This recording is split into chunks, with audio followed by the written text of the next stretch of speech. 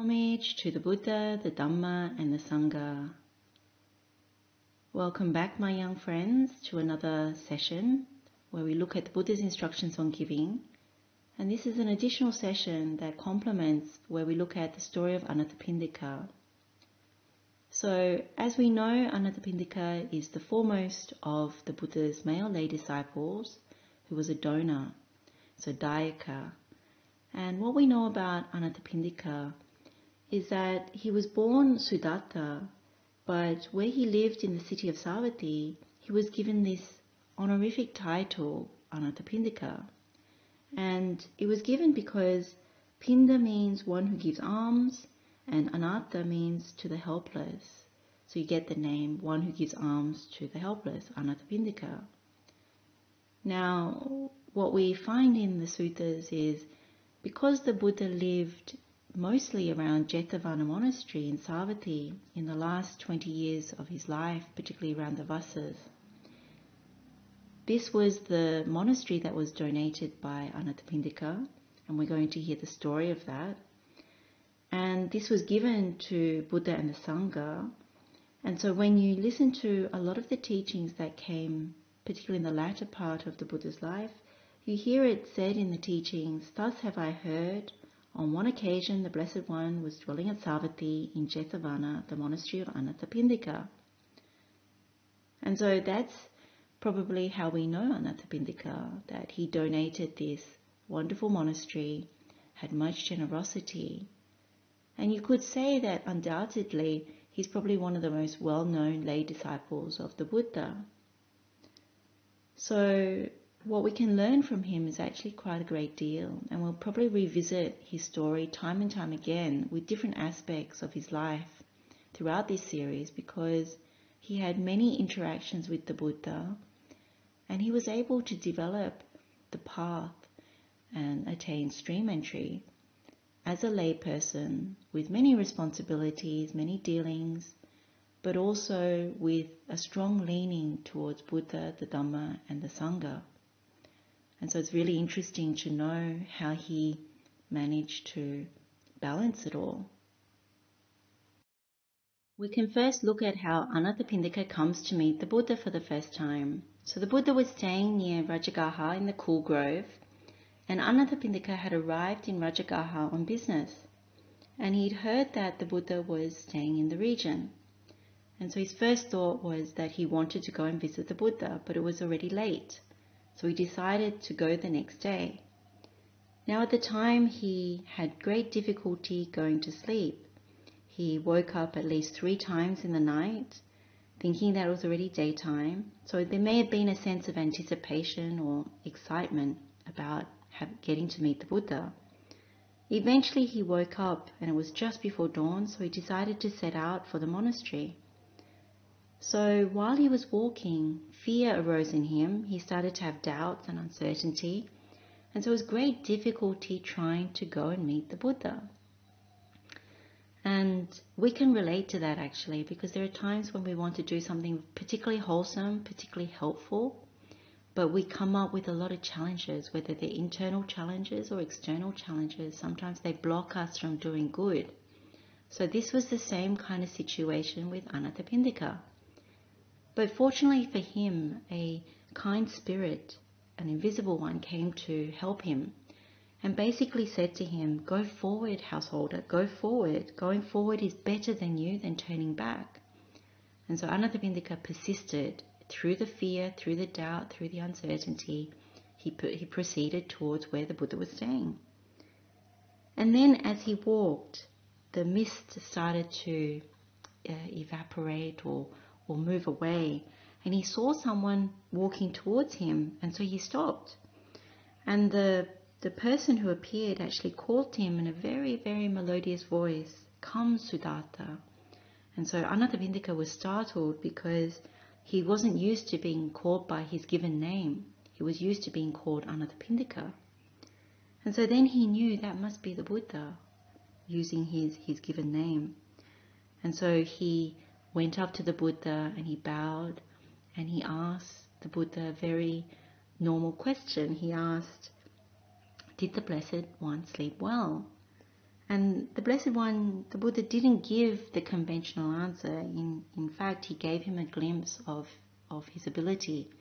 And so what's said is, the answer was, always indeed he sleeps well. The Brahmin who is fully quenched, who does not cling to sensual pleasures, cool at heart, without acquisitions, having cut off all attachments, having removed care from the heart, the peaceful one indeed sleeps well, for he has attained peace of mind.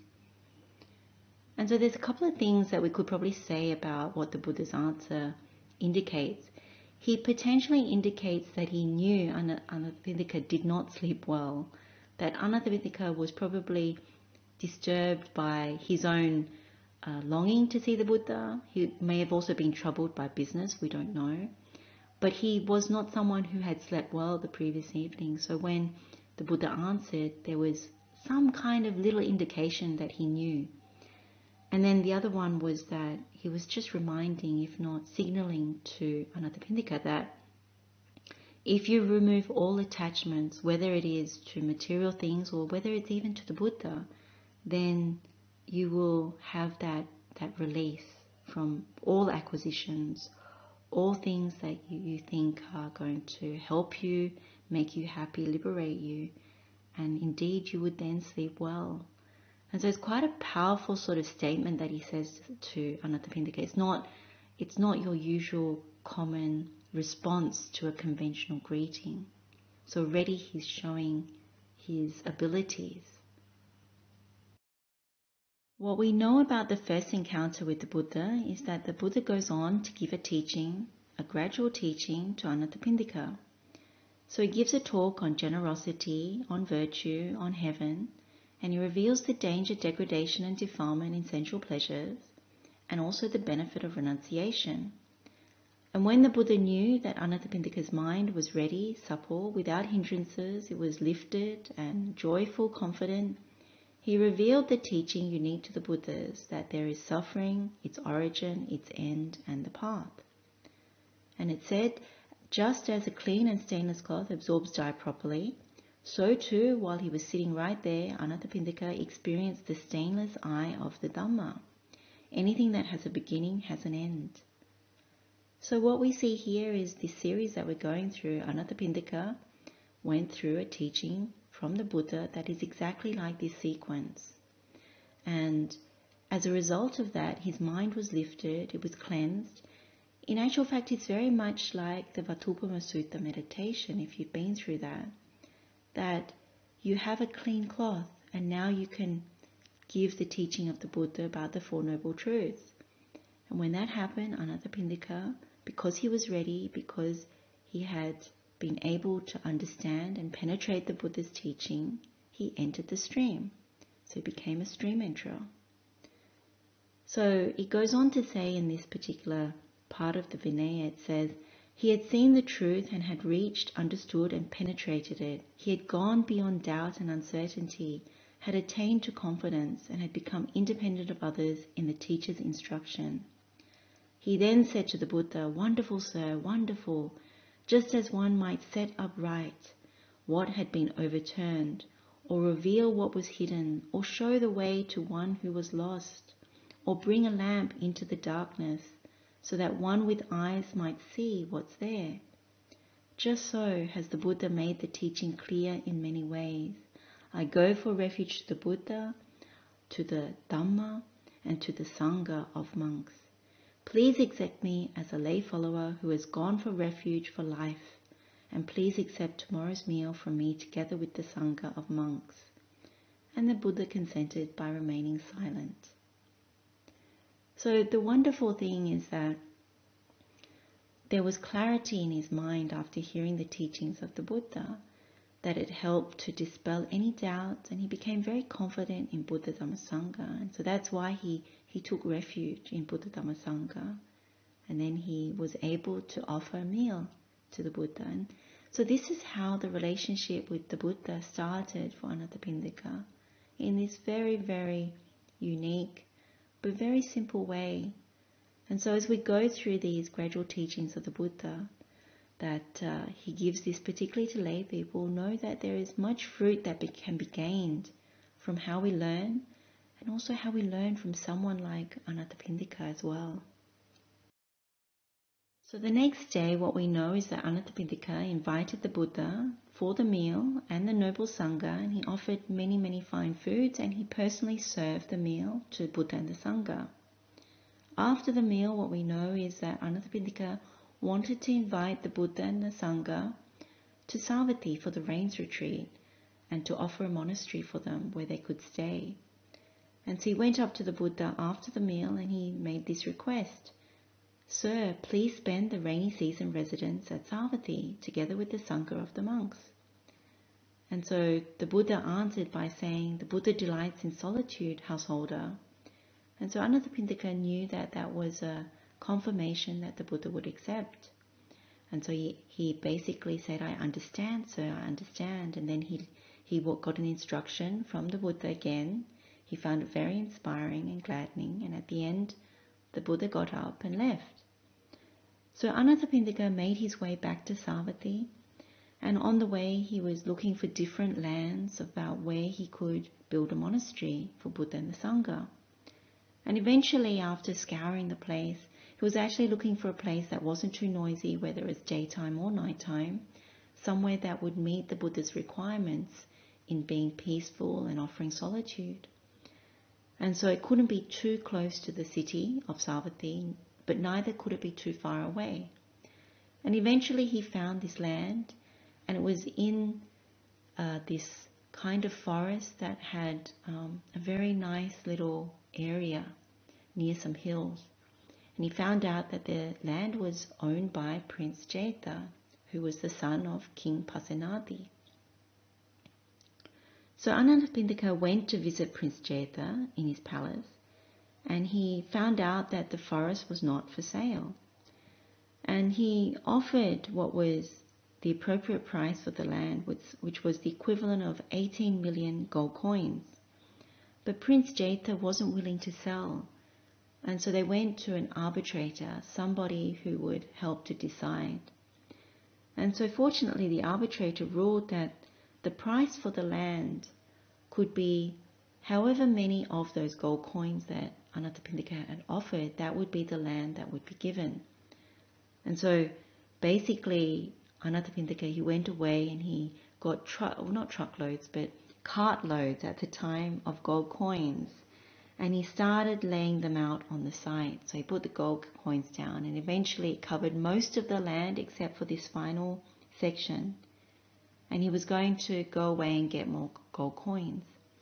Instead, Prince Jetha, he announced that he was prepared to build on that land a big gate and a tower at his own expense and make that an offering to Buddha and the Sangha, that would be the point at which people could enter the monastery, almost like the dividing line between those that are in the world and those that practice. And so then Anathapindika, he then spent another 18 million in gold coins to make the buildings, so to construct all the buildings for the monastery and to furnish them as well. So it's said that he built individual cells or kutis. He built a meeting hall, a dining hall, storerooms, walkways. So you imagine this forest, it was completely a forest. He made it into a monastery. And then he also had the wells for drawing up water. He also fashioned lotus ponds so that the Sangha could bathe. And also a big surrounding wall so there was protection. And so that forest glade that Anathapindika had initially found, it was transformed into this wonderful monastery. And as a result of that, in the suttas we hear it always referred to by two names, Jetha's Grove, so Jethavana, and Anathapindika's monastery. So at the end of all the preparations, the Buddha was invited to come with the Sangha, and they came to take up residence for the rains retreat at the new monastery. When they arrived, Anathapindika invited them for a meal, and he asked the Buddha, "How should I proceed with the offering of this Jethavana?" And the Buddha answered, "You may dedicate it to the Sangha of the four quarters, present and future." And so that is what Anathapindika did. The Buddha then expressed his appreciation and he uttered these verses. They ward off cold and heat and beasts of prey from there, and creeping things and gnats and rains in the wet season. When the dreaded hot wind arises, that is warded off. To meditate and obtain insight in a shelter and at ease, a dwelling place is praised by the awakened one as chief gift of an order. Therefore a wise man, looking to his own weal, should have dwelling places built so that learned ones can stay therein. To these food and drink, raiment and lodgings he should give to the upright with mind purified. Then these will teach him Dhamma, dispelling every ill. He, knowing that Dhamma, here attains Nibbana, taintless. And so the alms meal for the monks was followed by a sumptuous celebration for even the lay people, with gifts for everyone. This cost another 18 million in gold coins. So altogether, Anathapindika spent 54 million of gold coins, or the equivalent of that, on the new monastery and the offering of it. And that's most of the reason why Anathapindika was declared to be the foremost donor of the Buddha and of the Sangha. And we can learn a lot from that. Like when you hear that story, you look at how much money, how much wealth Anathapindika relinquished in order to give something so wonderful to the Buddha and the Sangha, that it offers, as the Buddha says, it offers protection, it offers ease. So we know that when you offer a dwelling place, it offers ease. You ward off anything that would come to harm you, whether it's animals or the elements such as the weather, the heat and the cold, the insects that come to bite, all kinds of things. And so it's very, very massive praise that the Buddha gives to Anathapindika. But what we see from Anathapindika's offering is how very dedicated he was once he took up the task. He never backed down from it. He was adamant about making this offering, and he was offering the best of what he could offer. And it doesn't seem that he had any constraints. So yes, he was wealthy, but I think it's also testimony that when we offer without any blemishes in our mind, that we see it all the way through. Now, if you know building projects, they're always fraught with a lot of difficulty. Same with maintenance. Anything to do with buildings, you have to deal with a lot of people helping you to construct it. You have to deal with the supply of things that help you to build it. The things from the bricks to the cement or to whatever kinds of things, the tools for building. And so you know it's always with great difficulty that you do a project like this. And so you know he persisted all the way through.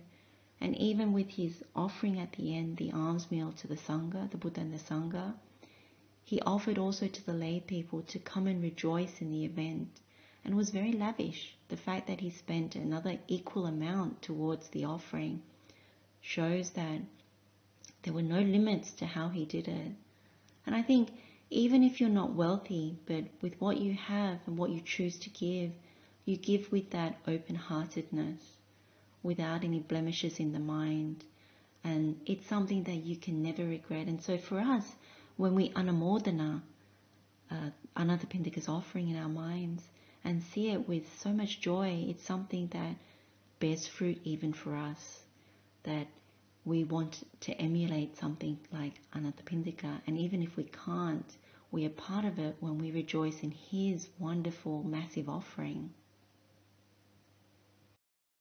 As we know from the suttas, Anathapindika was one of the most devoted of the lay disciples of the Buddha. And so we find a lot of teachings where the Buddha gives counsel and advice and teachings to Anathapindika. And so in this particular sutta, this is one example where the Buddha was talking about a lay person's proper practice. And at the time, Anathapindika approached the Buddha, and the Blessed One said to him, "Householder, a noble disciple who possesses 4 qualities is practicing the way proper to the lay person, a way that brings attainment of fame and leads to heaven." What for? Here, householder, a noble disciple, serves the Sangha of bhikkhus with robes. He serves the Sangha of bhikkhus with alms food. He serves the Sangha of bhikkhus with lodgings. And he serves the Sangha of bhikkhus with medicines and provisions for the sick. So when you have these four qualities, you're practicing the way proper to the layperson, a way that brings the attainment of fame and leads to heavens. And then the Buddha goes on to say, when the wise practice the way proper for the layperson, they serve the virtuous monks of upright conduct with robes, alms food, lodgings, and medicines. For them, both by day and night, merit always increases. Having done excellent deeds, they pass on to heavenly states. So Buddha's encouraging generosity, which is part of this dana kata, that punya, merit, it grows. So by giving, merit grows. So very important, because it helps all of us to ascend upwards. So at the end of our life, having done all these generous things, these are the things that help us to ascend upwards to the heavens. So another story is there were times when the Buddha was not at Savatthi. He went on pilgrimage, but lay people would still come and want to make offerings and pay respects. And so Anathapindika, he heard about that, and he heard that there wasn't any kind of tangible support for worship. And so he asked Venerable Ananda that he had this wish to build a shrine, and that if Venerable Ananda could ask the Buddha when he returned what was possible. And so when Venerable Ananda spoke to the Buddha said there were three kinds of shrines that were possible. The first had to do with containing his relics. The second was to do with something that was more of a memorial. And the third was something that had to do with a representation of the Buddha. And so in the first instance, the first one was something that the Buddha had to have passed away. So the Buddha was still living, so you couldn't have anything that could have his relics. So you couldn't build something like a stupa or that sort of thing. So that the timing wasn't right. The second one was associated with a memorial. And because the Buddha was still alive, you couldn't use something that was representative of the Buddha, like his alms bowl, for example. So instead, what was nominated, the most suitable was the Bodhi tree. So as we know, the Bodhi tree, the Bodhi tree was the tree under which the Buddha gained full enlightenment, Nibbana. And the third one was in relation to something that was a representation of the Buddha. But at the time, there wasn't any kind of symbol or thing that was useful, that would be suitable for lay people, and so that was almost like dismissed. So we come to this Bodhi tree shrine, and basically it was said to be the best object to serve as the memorial to the Blessed One. And so they decided to get a small shoot of this tree, and they asked Venerable Mahamoggallana to go and actually obtain that. And so he did. He brought a small cutting from the original tree, and that was to be planted at the gate of Jetavana. So when that happened, many people came, including Anathapindika, Visakha, and other lay people. And also King Pasenadi was there, and many other people. And at the time, out of great humility, the king actually offered for Anathapindika to actually plant the root. And so it was Anathapindika who was actually the one who made that particular first kind of putting down of that root. And so in that way, what the story goes in the Jataka story, it says that the tree grew to its full height, the height at which the Buddha had been sitting under it when he gained full enlightenment. So it's quite a marvelous and wondrous thing. And so we know that this is how we come to have this good fortune to be able to make offerings to the Bodhi tree. It was given as a shrine, even back in the time of the Buddha. And so this is the story behind it and how Anathapindika was part of that.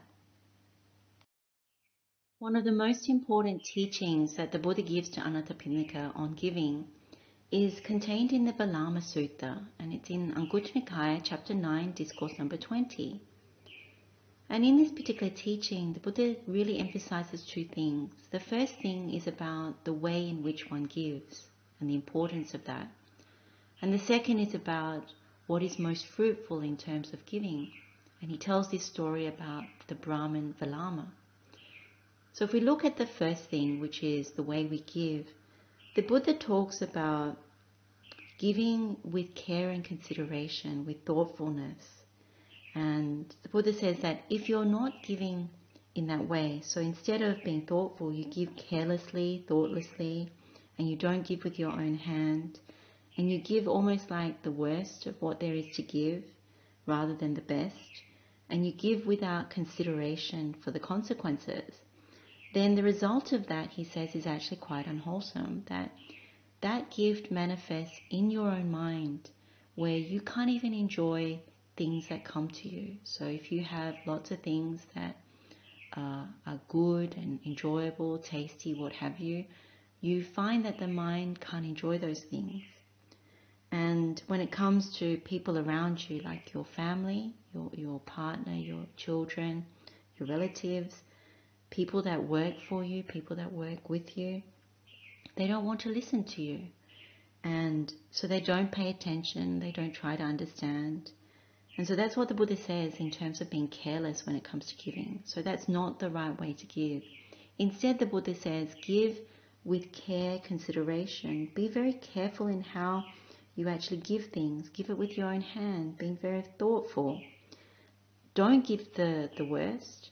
Give the best of what you have, and give consideration to the consequences, so that as a result of that, your mind can enjoy when you are given things. Your family, your people that work with you or for you, they listen to you as a result of that, and they try and understand, they pay attention to you. And so that's the beauty of when you give carefully. So that's the very first thing to bear in mind. That's what Buddha was counseling and advising Anathapindika. Now the second part is about what is most fruitful. And this is probably one of the most eye-opening things about the Buddha's teaching, because we often think, when we give specifically to the Buddha or to the Noble Sangha, that's the highest of giving. But what we learn from what the Buddha says is that that's not necessarily the case. And many of these things the Buddha talks about, he talks about them cumulatively. So if you were to accumulate all these different giving from the bottom, and as you go up, the highest thing at the very end is greater than the accumulation of all the different kinds of giving. The one at the end is higher than that, bears the highest fruit. So let's go through what the Buddha says. So at the bottom we have Valama's great offering. So this was, at the time, there was this Brahmin named Valama, and he gave a great offering. So he gave 84,000 gold bowls filled with silver, the equivalent silver bowls filled with gold, the equivalent bowls filled with gold coins.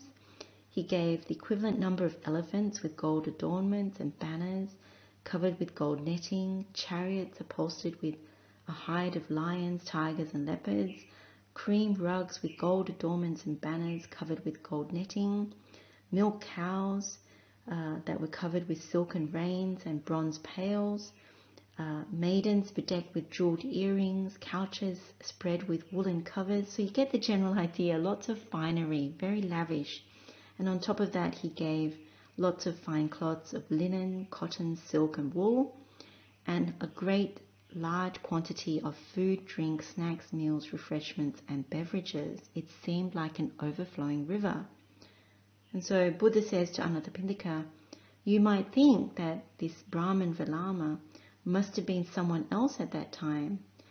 And also the Buddha reveals that he himself was the Brahmin Valama at that time, and he gave that great offering. But what he said was that event, it was given to no one that was worthy of such an offering, and there was no one to purify that as a donation, as an offering. And so the Buddha goes on to say, it would be more fruitful to feed one person accomplished in view than the great offering of Valama. So essentially someone who has entered the stream. If you offer even to just one person who's entered the stream, it's more fruitful than that very lavish gift offerings that Vilama was offering. And then the Buddha goes on to say it would be more fruitful to feed one once returner than 100 persons accomplished in view. And then furthermore, it's more fruitful to feed one non-returner than 100 once returners. Then more than that, it's more fruitful to feed one arahant than 100 non-returners. And then even more than that, the Buddha says it's more fruitful to feed one fully awakened Buddha than to feed 100 perfected ones. So a Pacceka Buddha in this case. And then even more fruitful from that is to feed one Tathagata, a perfected one, a fully awakened Buddha than 100 Pacceka Buddhas. Then even more fruitful from that is to feed the Sangha headed by the Buddha than to feed one Tathagata. And then even more fruitful from that is if one were to build a dwelling, especially for the Sangha of the 4 quarters, than to feed the Sangha headed by the Buddha. So, again, we see the accumulation of merit that cumulatively each one is even greater than the accumulation of all the rest. But even more so than that, you see that even beyond offering food, you offer dwellings, it's even more. Then the Buddha goes on, it would be fruitful to go for refuge in Buddha Dhamma Sangha with a confident mind than to build a dwelling for the Sangha of the 4 quarters.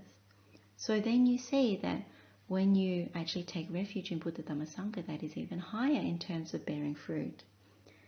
And then when it comes to what is more fruitful than that, it's to undertake the training rules. So when you take the 5 precepts, that's even more fruitful than taking refuge in Buddha Dhamma Sangha and all the rest.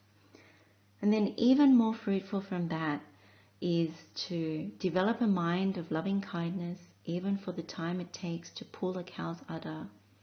So when you're milking a cow, even just one pull of the udder, if you were to have metta, properly developed metta, that moment of metta, that is higher than even the training rules, higher than taking refuge in Buddha Dhamma Sangha and all the rest of it.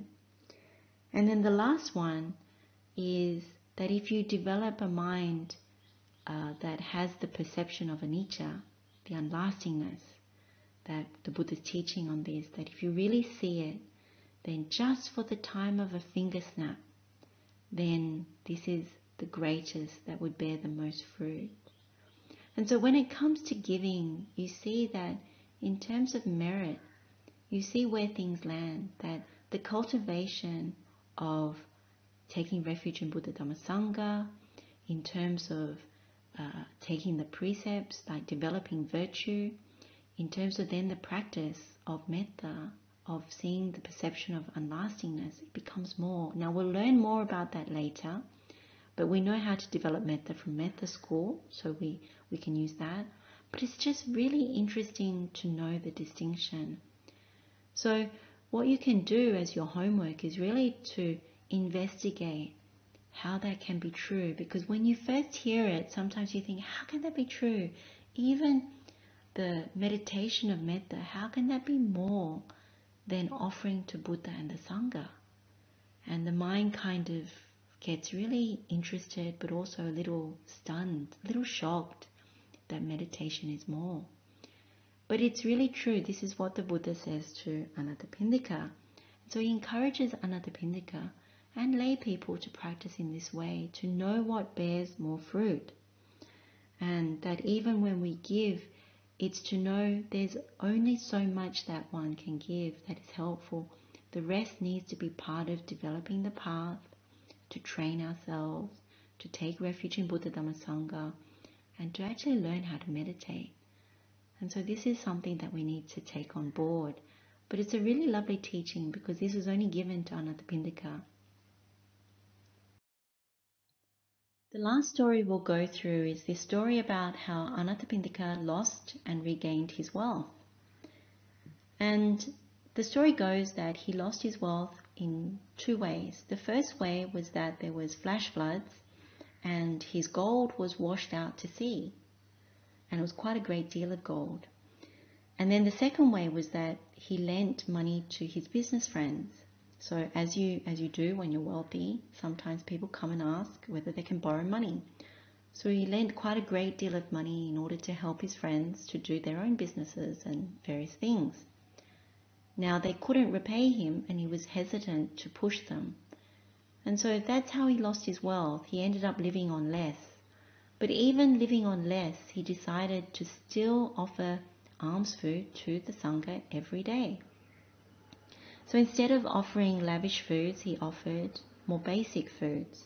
But he offered it with a very, very open heart and very happy to do so. So at the time, the story goes that there was a spirit living in his mansion, and this spirit did not like when the Buddha and the noble Sangha came for alms food.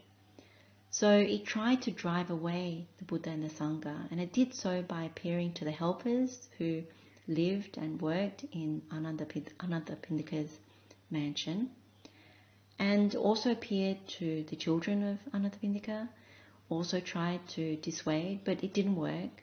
Finally, it appeared to Anathapindika and basically said to him, "You've lost all your money, so it's better for you if you don't give to the Sangha, that if you don't give to Buddha, don't give to the Sangha, that's better for you." But the answer that Anathapindika gave was something that was so remarkable. Basically said to the spirit, there are only 3 treasures in the world. The first treasure is the Buddha, the second treasure is the Dhamma, and the third is the Sangha. And I will do everything to protect these 3 treasures. So please go away. I'm not interested in what you say. This household will always protect the Buddha, Dhamma, Sangha. So he's very, very strong in his conviction towards that. And so the spirit was cast away, basically, had nowhere else to live. So in that realm you get judged before you can find another place to live. And so it was judged that he needed to go and see Sakka, king of the Devas. So when he went to see Sakka, king of the Devas, he was told that what he had done towards Buddha and the Sangha was wrong, and what he said to Anathapindika was also wrong. And so Sakka, as punishment or penance or a way to recover from the deeds that he had done that were unwholesome, the spirit was asked to go and retrieve the treasure from the bottom of the ocean. So Anathapindika's lost gold. And he was also asked to get the debtors, the people that owed money to Anathapindika, to repay their debts to Anathapindika. And so the story says that the spirit was able to fulfill those tasks with great difficulty, was able to retrieve the treasure from the bottom of the ocean, the gold coins, was also able to, in the dreams of these lay people, encourage them to return the money, to repay the money to Anathapindika. So essentially, Anathapindika's wealth was restored. So the spirit then went to see the Buddha and asked for forgiveness for his wrong behavior, for his malevolent, angry behavior. And he received forgiveness from the Buddha. And the Buddha explained the Dhamma to this spirit, and so he became a disciple of the Buddha. Essentially what the Buddha taught him was that a person who strives to be perfect in giving, to achieve perfection in giving, can't be kept from it, from anything in the world, neither by spirits, gods, evil things, or the threat of death. So that's an encouragement that when you do your best to perfect giving, that you perfect this generosity, then you can't be kept from your wealth. Nobody can really take it away from you in many ways, that somehow you're protected. Now it doesn't mean you don't lose your wealth. You may still lose your wealth, but there's some sort of thing that happens, some goodness that happens. And so that's really quite a wonderful thing to know. Now in the Dhammapada verse, the Buddha utters these 2 verses. Even an evil person may still find happiness so long as his evil deed does not bear fruit. But when his evil deed does bear fruit, he will meet with evil consequences. So that's essentially like the spirit. He had to bear with being cast out from his home because of his wrongdoing. But then when he made methods, or when he sought the the punishment, and when he fulfilled the duties that Saka king of the Devas had asked of him, then that fruit essentially was mitigated, the wrongdoing was mitigated, and so he didn't bear the full brunt of the evil consequences. It could have been a lot worse, because Anathapindika was a very good person, and Buddha and the noble arahants, the Sangha, were also very good people, so you don't want to do wrong by them. And the second verse is, even a good person may still meet with suffering so long as his good deed does not bear fruit, but when it does bear fruit, he will enjoy the benefits of his good deed. So Anathapindika, clearly he had some misfortune, he had some karma that he had to bear with, which was the loss of wealth. And his example shows us that when we meet with misfortune, our circumstances change in a not so good direction, you bear with, just like Anathapindika, that he still was adamant about his practice towards Buddha Dhamma Sangha, and he just carried on. I'm sure he would have carried on working and doing business, even though he was now poor.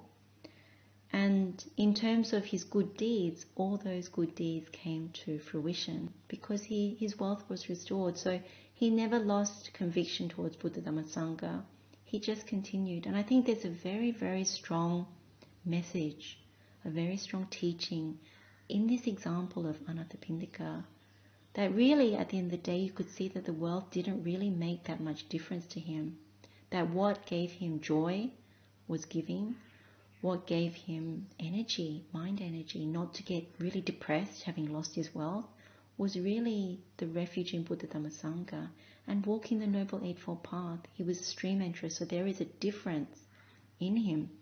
But I think also it's good to look at it and examine it, think about it from that perspective, that there's much to learn from his example. There's much we haven't spoken about, but in your own time, the homework would be to really think about Anathapindika's story in terms of giving, that his example provides us with many opportunities to learn more about what blocks us, to learn more about how we can improve and develop, and how much the Buddha always encourages us to do more and to progress more, to chip away at our practice in many ways. And so this story of Anathapindika, particularly in respect of giving, offers us a lot. And so he's a very superior person, very similar to Visakha, the laywoman, also chief donor in terms of female lay disciples. And in this case, Anathapindika, chief donor in terms of male lay disciples. So if we emulate and try and understand how they do what they do, even if we do that in a small way, it's very helpful to the path. The mind brightens. There's lots of rapture that comes from doing these good deeds, and we can use that in meditation as well. So we can end the session here.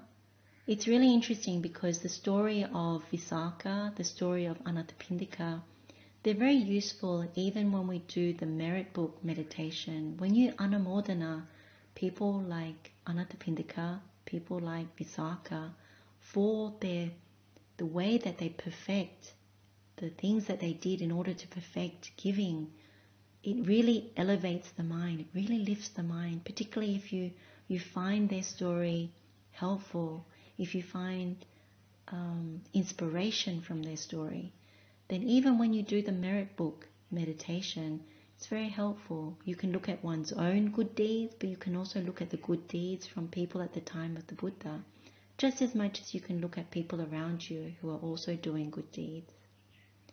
So let's share the merit with all sentient beings. May all beings be happy and well.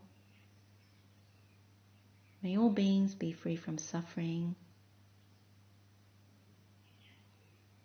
Blessings of the Triple Gem.